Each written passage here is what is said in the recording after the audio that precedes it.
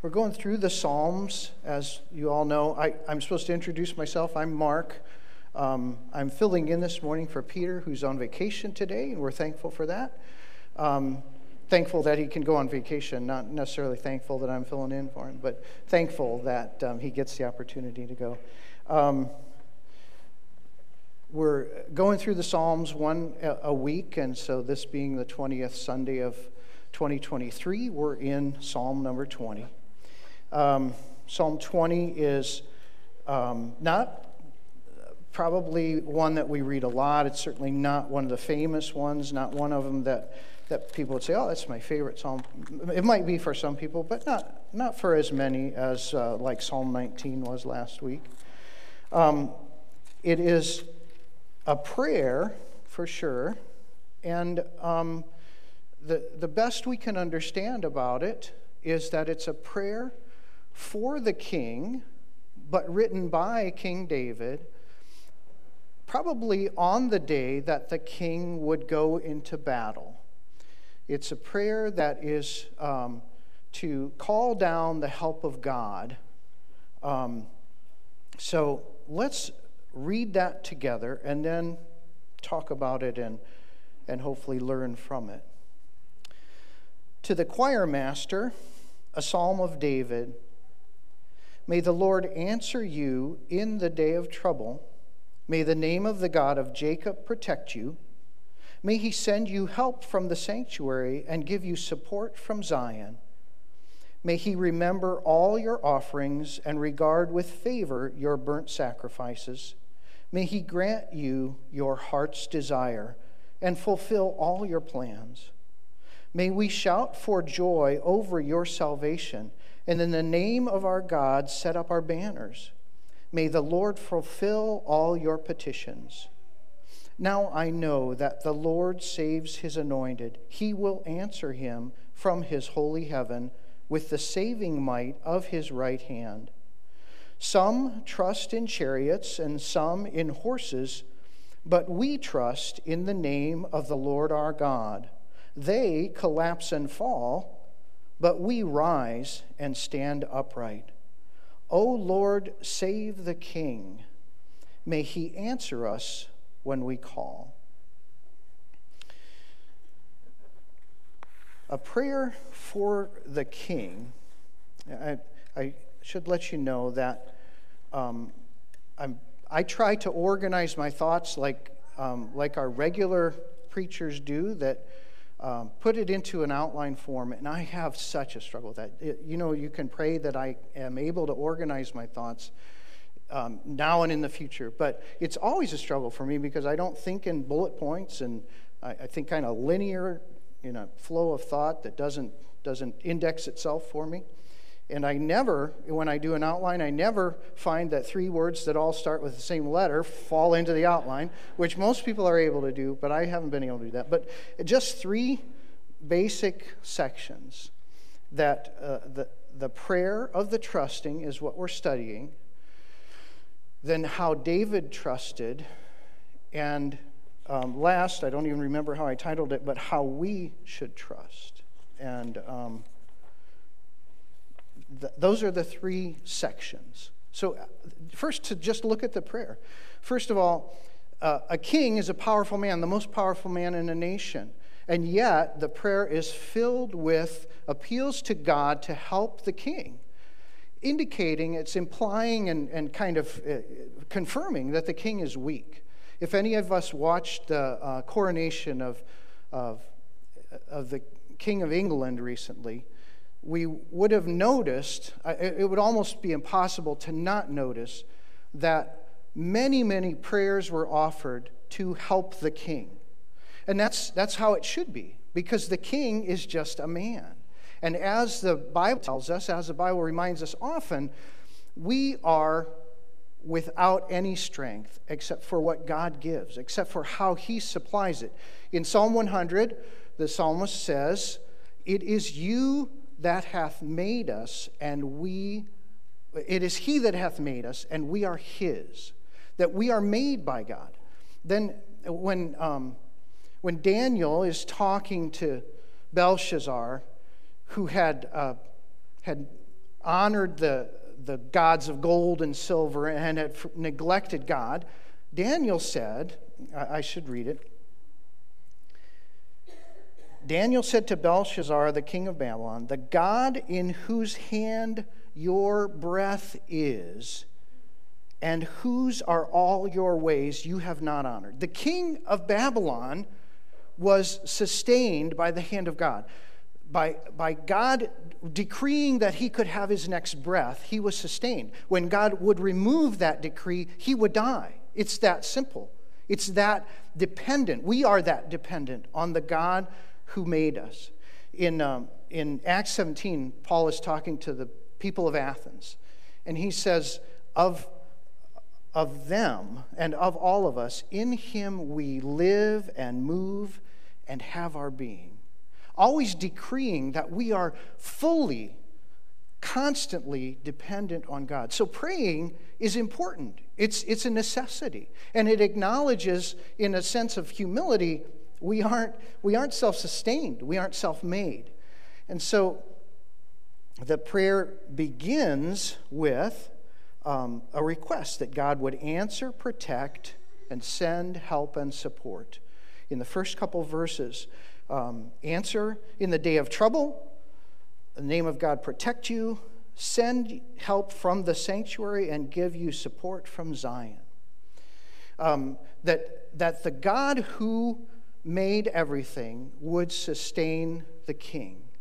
And it's made note of where that help comes from. It comes from the sanctuary, which in David's day housed the Ark of the Covenant. Depending when this was written, it's a significant history of the Ark of the Covenant in David's time.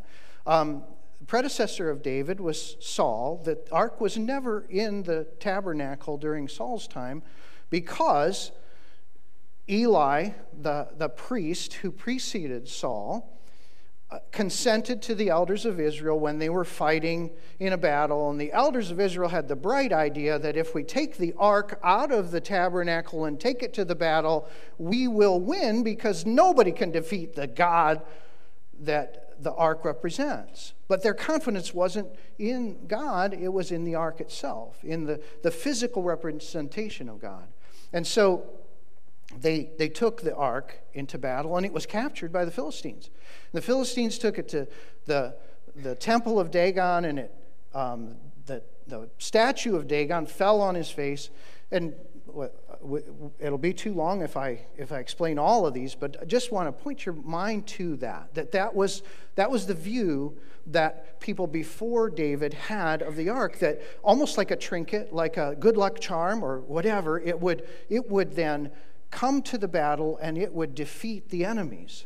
So they had confidence in the ark of God. But David is not expressing that. Even though he says send help from the sanctuary, he's expressing confidence in the God of the ark. That the ark doesn't need to go. God will send the help. God will supply the needed sustaining power that as the king goes to battle, God will go with him. We don't need to take a box. God is not in that box. God is free from that, and he is omnipresent. The next request I want to make note of is that God will remember and accept the sacrifices the king has offered. That the king is also in need of the sustaining power of God and the forgiveness of God. That what was offered to God was in recognition that he has given us all that we have, that he is the one that keeps us, that he's the one that sustains us, that he's the one that forgives us when we fail. David put it in these terms when he, in Psalm 51, is giving a prayer of repentance. He says, "The sacrifices of the Lord are a broken spirit, a broken and contrite heart, O God, you will not despise." So in this prayer for the king, there's an implied part of it that says we want the king to be broken and contrite before God, so that his offering is acceptable, that it is not despised, that he would have regard for that offering. We don't want the king to be exalted to the point where he doesn't realize that he needs that forgiveness and he needs to be broken before a holy God. So that's an aspect of the prayer as well, that God will grant the king his heart's desire. Now think of all the human rulers that you know and know of, that you've had as a ruler in your community or in your country, and that rule the world now. Think of all of them. How many of them would you pray this prayer that their heart's desire would be fulfilled? It's a scary thought, isn't it? Because only if the heart of the king is submitted to the heart of God would we want that to happen. And that's the condition the Bible describes of David's heart. It says of David that he was a man after God's own heart. So the prayer is a trust in God, but also expresses a trust in God's servant to be submitted to the will of God. And that is the privilege of the people of Israel when they had a good king. David being noted as a very good king, though many failures that we know about as well. But in human terms, he was one of the best. And today, we see the flaws of our rulers, but we're still commanded to pray for them as well. And so as we pray for them, our prayer is that their heart would be submitted to God, and then that their heart's desire could be fulfilled. The Bible says,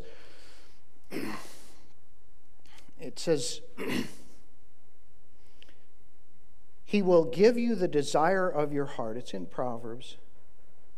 Commit your way to the Lord, and he will give you the desire of your heart. I think I'm really messing up that quote.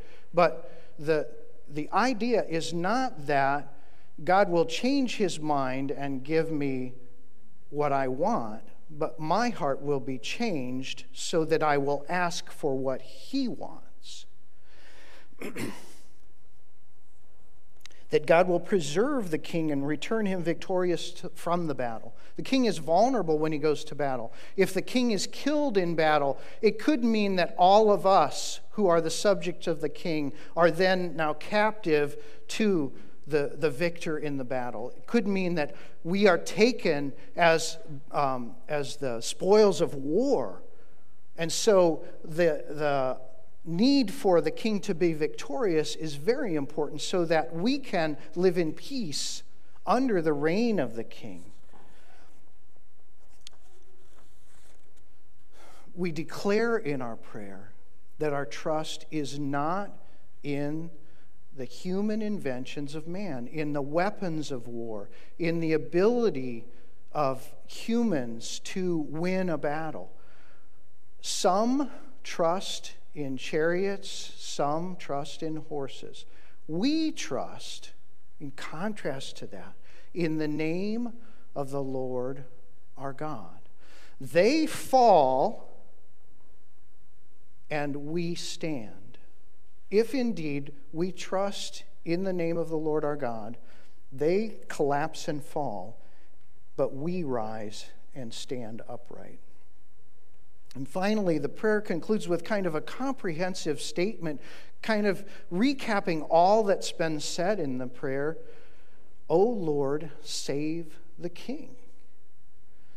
May he answer us when we call. So that's the prayer David said should be prayed for the king, and certainly was prayed for him, probably sung. It's written to the choir master, so it's probably sung in the king's presence before he went to battle. So how did it work its way out, and is there some way to get a view of David as king and this psalm, this prayer being manifested in the life of David? Well, just a little bit more of background. Saul, who preceded David as king, failed to do the Lord's will, and he was rejected by God to continue as king. Samuel grieved for Saul, and the Lord said to Samuel, why do you keep grieving for Saul? I've rejected him. We're moving on. I've chosen a man after my own heart. So Saul was sent to the house of Jesse, who had 8 sons, to anoint the next king. And all through the ranks of Jesse's sons, they got to the last one who was watching the sheep in the field, and it was David. And they called him in, and Samuel said, "This is the one that the Lord has chosen to be king." So he was anointed. That's chapter 16 of 1 Samuel. So I believe chronologically, it's most likely that the next chapter, which is probably one of the most famous chapters in the life of David, is 1 Samuel 17. And if you want to turn there, we'll be looking at parts of it. 1 Samuel chapter 17. And you're going to recognize this story. I'm sure if you've ever been to Sunday school, you'll recognize it. It starts out, the Philistines gathered their armies for battle, and they were gathered at Socoh, which belongs to Judah, and encamped between Socoh and Azekah. And then as they're gathered to battle against the Philistines are on one side and the Israelites are on the other. And you know where this story's leading, but there's a giant that comes out in verse 10. The Philistine, whose name is Goliath, stands 9 feet tall, comes out and says, "I defy the ranks of Israel this day. Give me a man that we may fight together." When Saul and all Israel heard these words of the Philistine, they were dismayed and greatly afraid. So that's how the setting is set up for us in 1 Samuel 17. Then David arrives. David comes because his father sent him to go and take provisions to his brothers. His 3 oldest brothers are in the army of Saul fighting the Philistines, and David brings some cheese and some parched corn and some things to help sustain them for the battle. And when David gets there, like happened every morning, the giant comes out and he repeats those same words, defying the armies of Israel and their God to come and fight with him. It would seem logical that we would be afraid of this man. He's bigger, stronger, more experienced, was a warrior, had weapons that were far superior to Israel's weapons. And so to be afraid of Goliath was the smart thing to do. And so they all ran away. They hid from the voice of Goliath. But David, when he heard it, he said, "Let no man's heart fail because of him. Your servant will go and fight with this Philistine." Well, then his brothers argued with him, and they kind of disdained him. "Who do you think you are? Where did you leave those few sheep and come here? It's the mischief of your heart that brought you here." So they had no regard for David's offer to fight the Philistine. This is ridiculous. But he stuck to it. We know that. And he tells Saul, who also told him, this is silly. He's a man of war, and you're just a young boy, probably a teenager. And he responds to Saul, "The Lord who delivered me from the paw of the lion and the paw of the bear will deliver me from the hand of the Philistine." So the curses of Goliath display where his confidence is, right? He trusts in, like chariots or horses, he trusts in his spear and his armor and his physical strength and his size and his intimidating presence to defeat this little shepherd boy. But David, in running towards him, quotes almost exactly the same words. "You come to me with a sword and with a spear and with a javelin, but I come to you in the name of the Lord of hosts, the God of the armies of Israel, whom you have defied." And then later in that passage, he says, and all this assembly may know that the Lord saves not with the sword and spear, for the battle is the Lord's, and he will give you into our hand. So the answer to the prayer of Psalm 20 is being manifested in this event. And I hope we can see it in more ways as well. We know how the battle went. David did defeat the giant.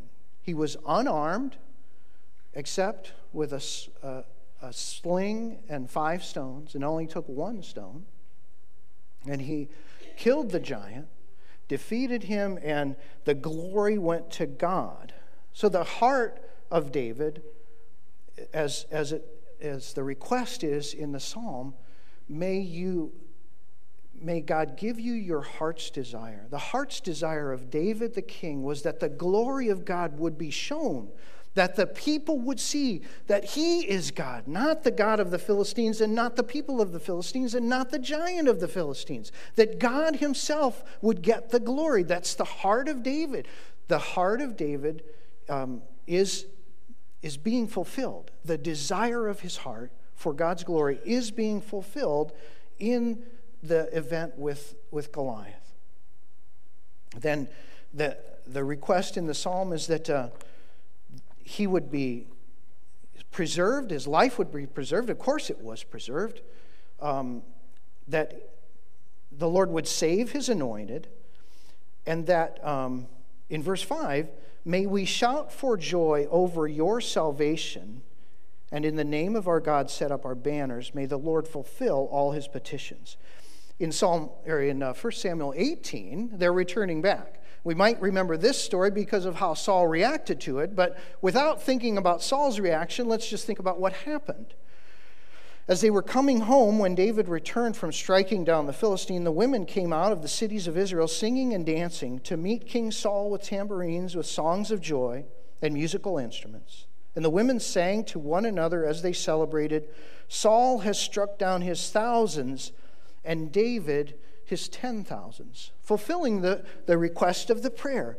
May we shout with joy over your salvation, and in the name of God, set up our banners. That's exactly the spirit of what they're doing. Greeting the conquering king coming back from the battle, alive and well and victorious, to the shouts of the people who are thankful that God has preserved the king.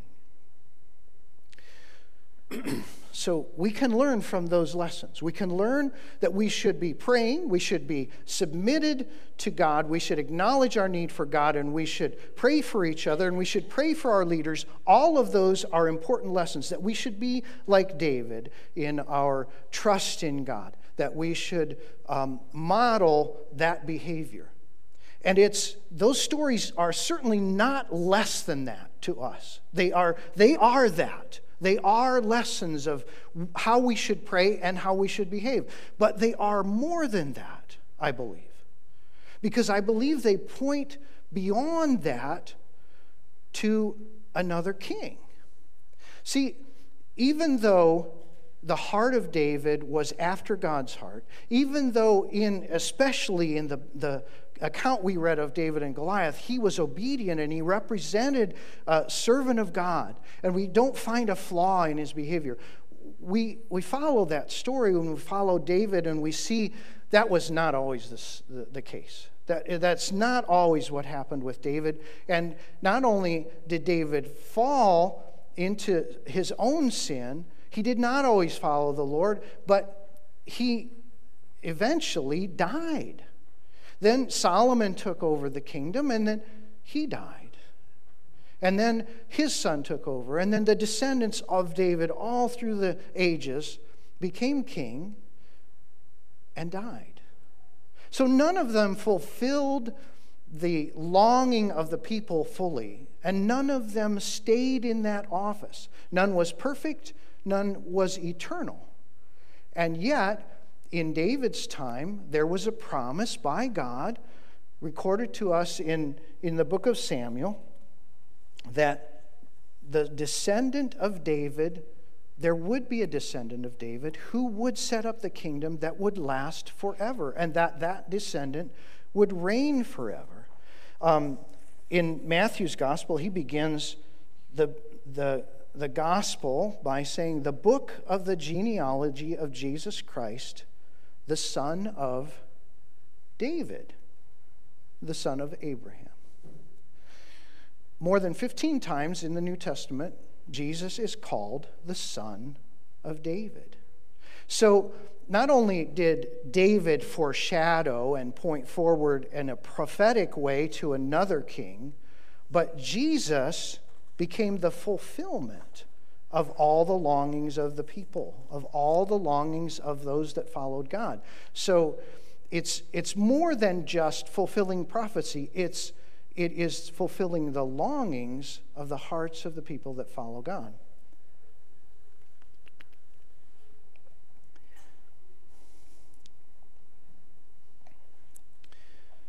So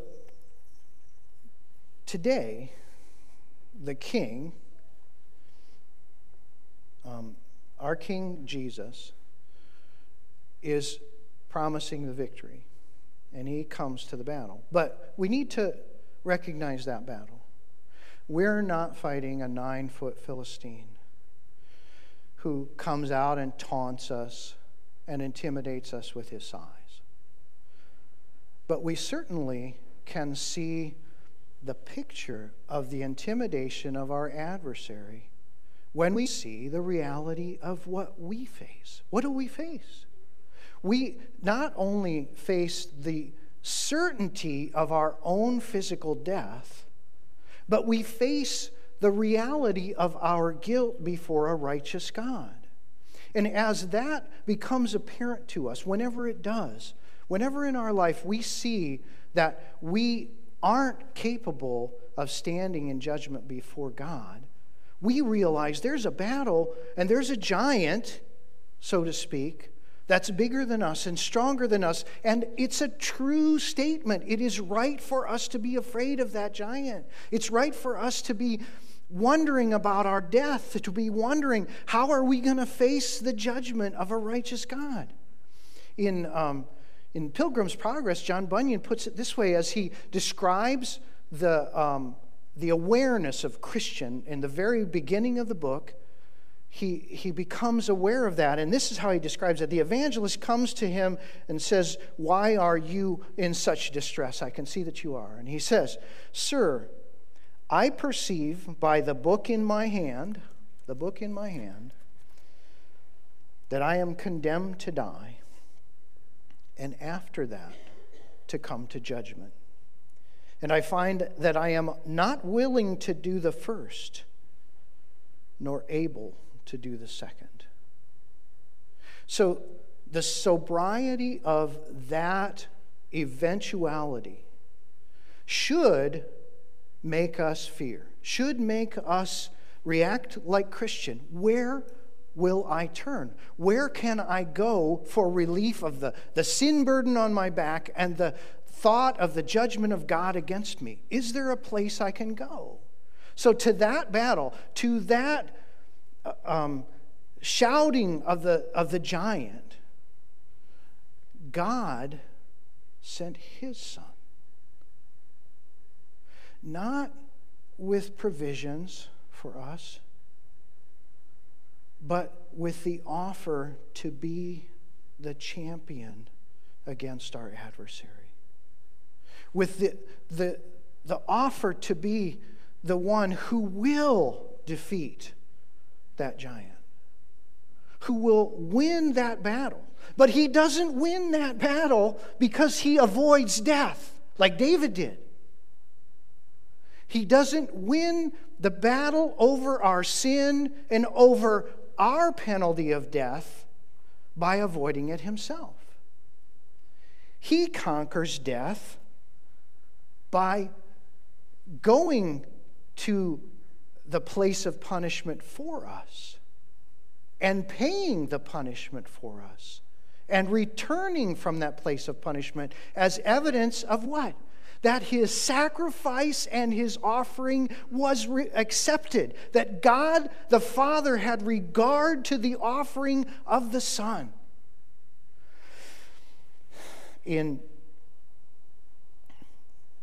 It's quoted in 1 Corinthians 15. Death is swallowed up in victory. O death, where is your victory? O death, where is your sting?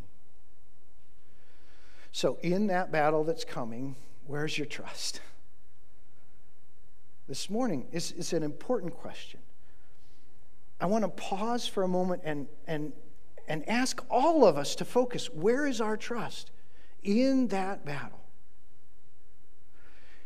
Why should you be given access to the eternal bliss of a presence with God who created you? Why? I've been so good. You know, I've done so many. Look at this list. Look at my resume. Oh, I was baptized. I give money. I'm certainly better than my neighbor. I go to church every Sunday. I read my Bible. I do all these things. No, those actually are not the promise of God. That's not how we win that battle. That's not how He wins that battle. The battle is won only by faith in the one who endured death and came back from it, having offered the only acceptable payment for our sin. That is the only answer. We do not trust in horses, in chariots, in good works, in all that we can do, in all that we can give to God. None of that is going to win the battle. We trust in the name of the Lord our God.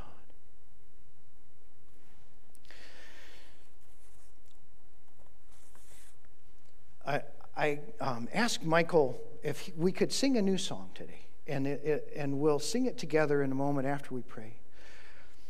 It's a song that has a lot of words, and it's new for us, and I don't know that it's that easy to sing. I asked him if he thought we could sing. He said he thinks we can, so let's all help. But I'm moved by the song because it brings me to worship as it reflects on 4 of the times in the Old Testament where Jesus is pictured but unfulfilled. It's Adam, Isaac, Moses, and David.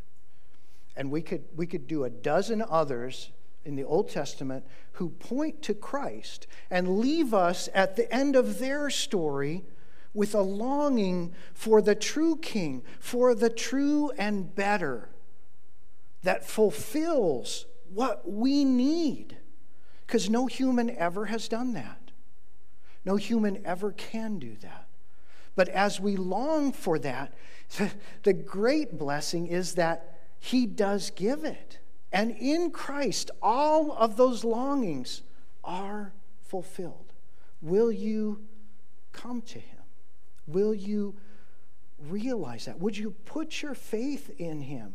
Not in yourself, not in anything else.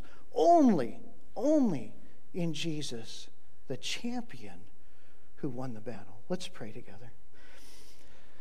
Heavenly Father, we thank You that You have given us Your word, that on every page of Your word, Your glory is declared. And sometimes we have to think about it. Sometimes we have to dig. And we pray that Your glory is displayed and was displayed. And we ask that You would diminish any part of us that was Mark, and that You would exalt the part that was Jesus. That You would make us to realize what a great privilege it is to sing about You, to worship You, and to be united with You for all eternity as Your children and as the subjects, the willing and happy subjects of Your kingdom, to our great King. We praise You and we thank You. In Jesus' name, amen.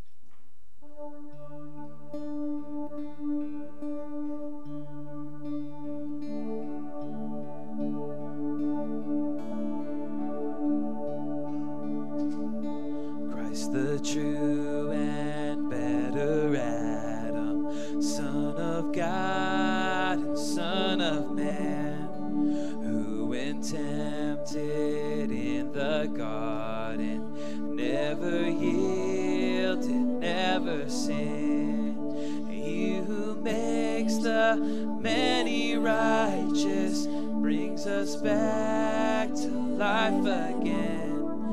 Dying, he reversed the curse, then rising, crushed the serpent's head. Christ the true and better Isaac, humble son of sacrifice, who could climb the fearful mountain, there to offer up his life, laid with faith upon the altar, by the joy his only Son, their salvation was provided. Oh, what full and boundless love. Amen, amen, from beginning to end. Christ the story is the glory. Hallelujah, amen.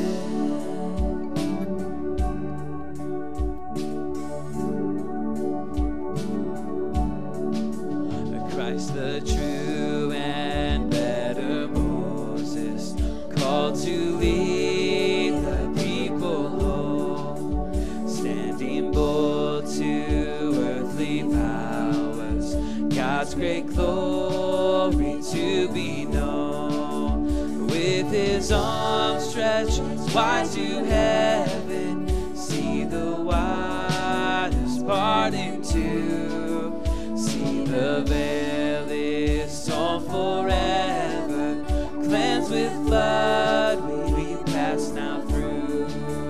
Amen, amen, from beginning to end. Christ the story is the glory. Hallelujah, amen. Christ the true and better David, lowly shepherd, mighty king, he the champion in the battle, where, O death, is now thy sting. In our place he bled and conquered, crowned him Lord of majesty. He shall be the throne forever, we shall ever his people be. Amen, amen, from beginning to end. Christ the story is the glory. Hallelujah, amen, amen, amen, from beginning to end. Christ the story is the glory. Hallelujah,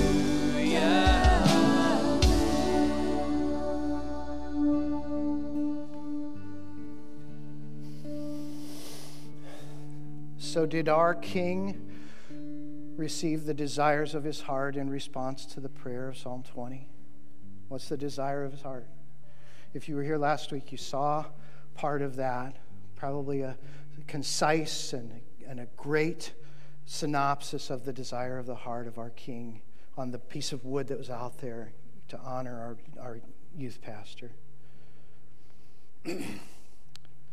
Father, the hour has come. Glorify your Son, that the Son may glorify you, since you have given him authority over all flesh to give eternal life to all whom you have given him. And this is eternal life, that they know you, the only true God, and Jesus Christ, whom you have sent. Yes, indeed. Hallelujah. He has given him the desire of his heart, and you are that desire. This will conclude our service this morning.